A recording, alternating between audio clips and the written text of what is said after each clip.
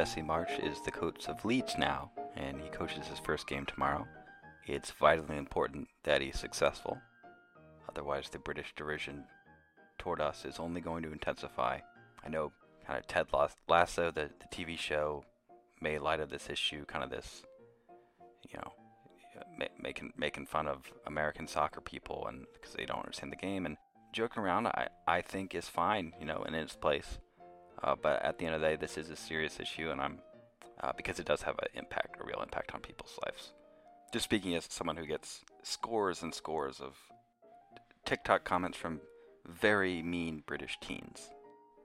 I think, speaking for not just myself here, it would be great to defeat these angry children and their unique, intense, and very hurtful vernacular that Jesse Marsch being successful, I think, would go a long way to neutralize. Now, Marsch, in his press conference, did make a point to call the sport football.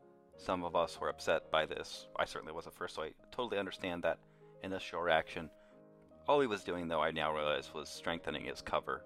He's just working to win the trust of the English so he can fully infiltrate, and that will allow us to eventually destroy their game from the inside.